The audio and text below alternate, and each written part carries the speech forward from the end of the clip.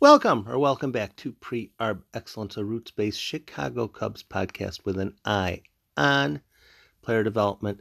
And today it's more about player development than prospectiness.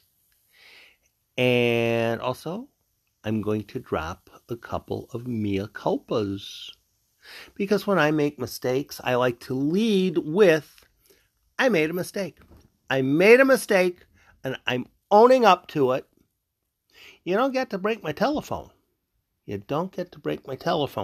But I'm admitting, yeah, I make mistakes. And when I make mistakes, I like to admit to them, preferably as quickly as possible.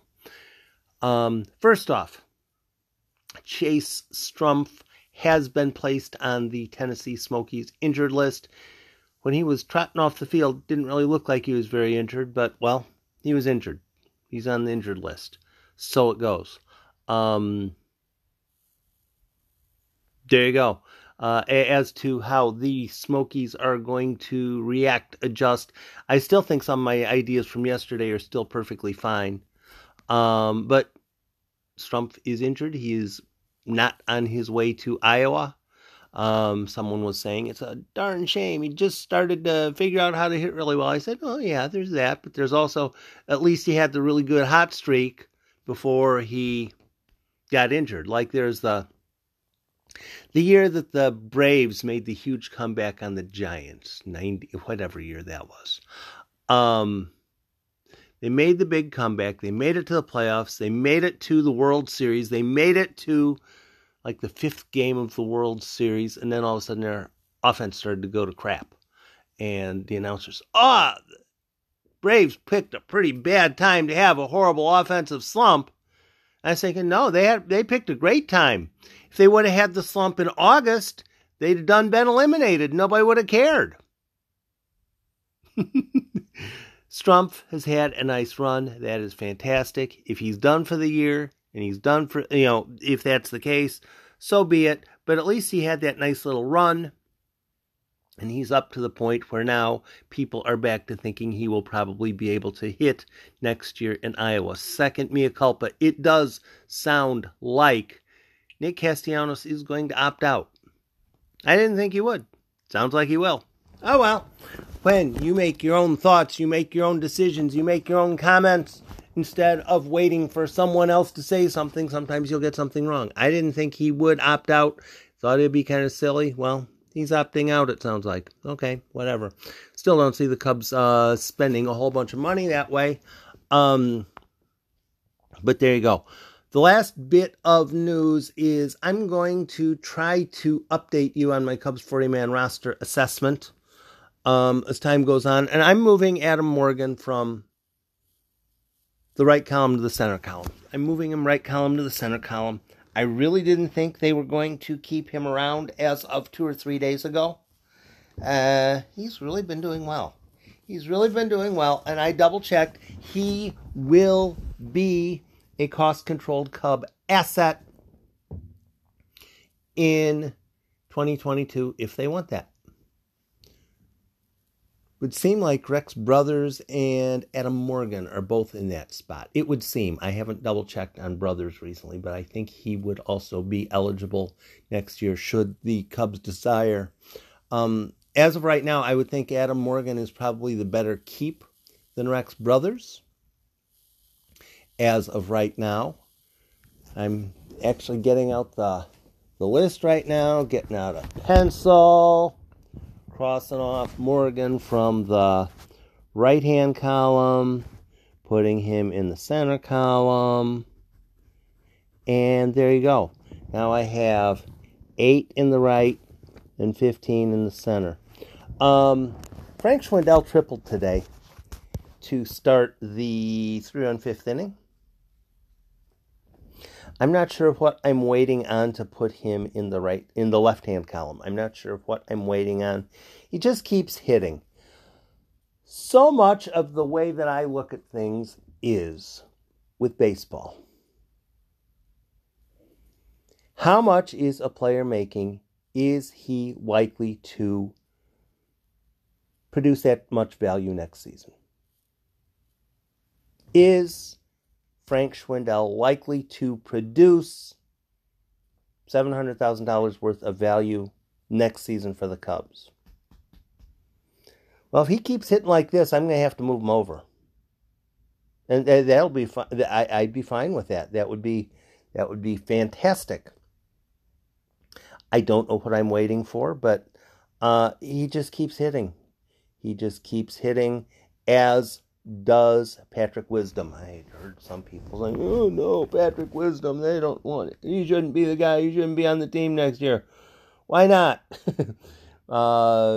Alex Cohen was commenting that if Patrick Wisdom is given 400 bats at the major league level, he'd hit 30 home runs. That was per iCubs manager Marty Peavy. 400 at bats, he'll get you 32. Let's try that again.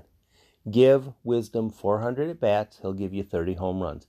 You got to figure you'd take that, right? Pretty much regardless of anything else, especially since he's at least capable at third base, can play a little bit of outfield, corners. So Marty Peavy said, give Patrick Wisdom 400 at bats at the major league level. He'll hit 30 home runs. He has about 260 at bats and 20 home runs. Yeah, he's kind of close. You make a mistake, he's going to hurt it. He has some spots that he can be retired. He's probably not going to be a high average hitter ever. But the reality is with baseball, those first three seasons, the player is making about league minimum. If you have a player who is 2.5, 3 wins a season, 2.5, 3, anywhere in there, whatever, whichever, he's making league minimum, you take that. You just absolutely take that.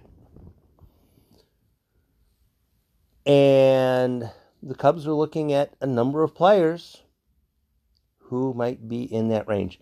I'm not going to move anyone else today except Adam Morgan from the right column to the left column. But I figure he belongs in the center column because he's doing well enough. It could be justified. He could be kept around next season. It's just hard to argue it. There's a number of other guys that are going to eventually have to be moved in one direction or another. I don't have enough confidence to do that yet. And obviously, players can move either direction. Players can move wildly in either direction. I'm not requiring only once a player's in the right column, they can still move to the center, then to the left.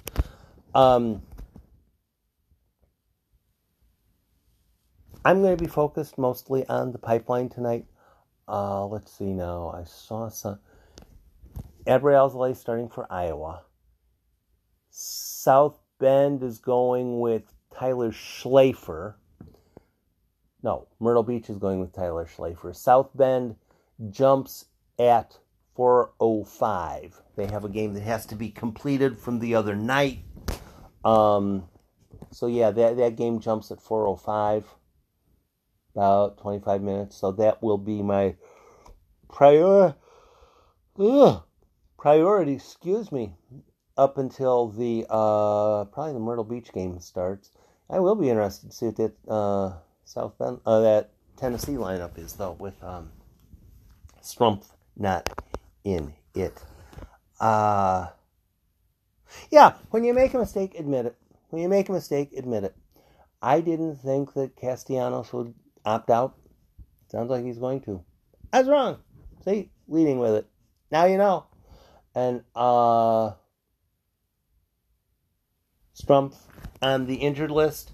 I was playing with the pasta strainer and tinfoil on my head, and it turns out that Chase Strumpf was actually injured.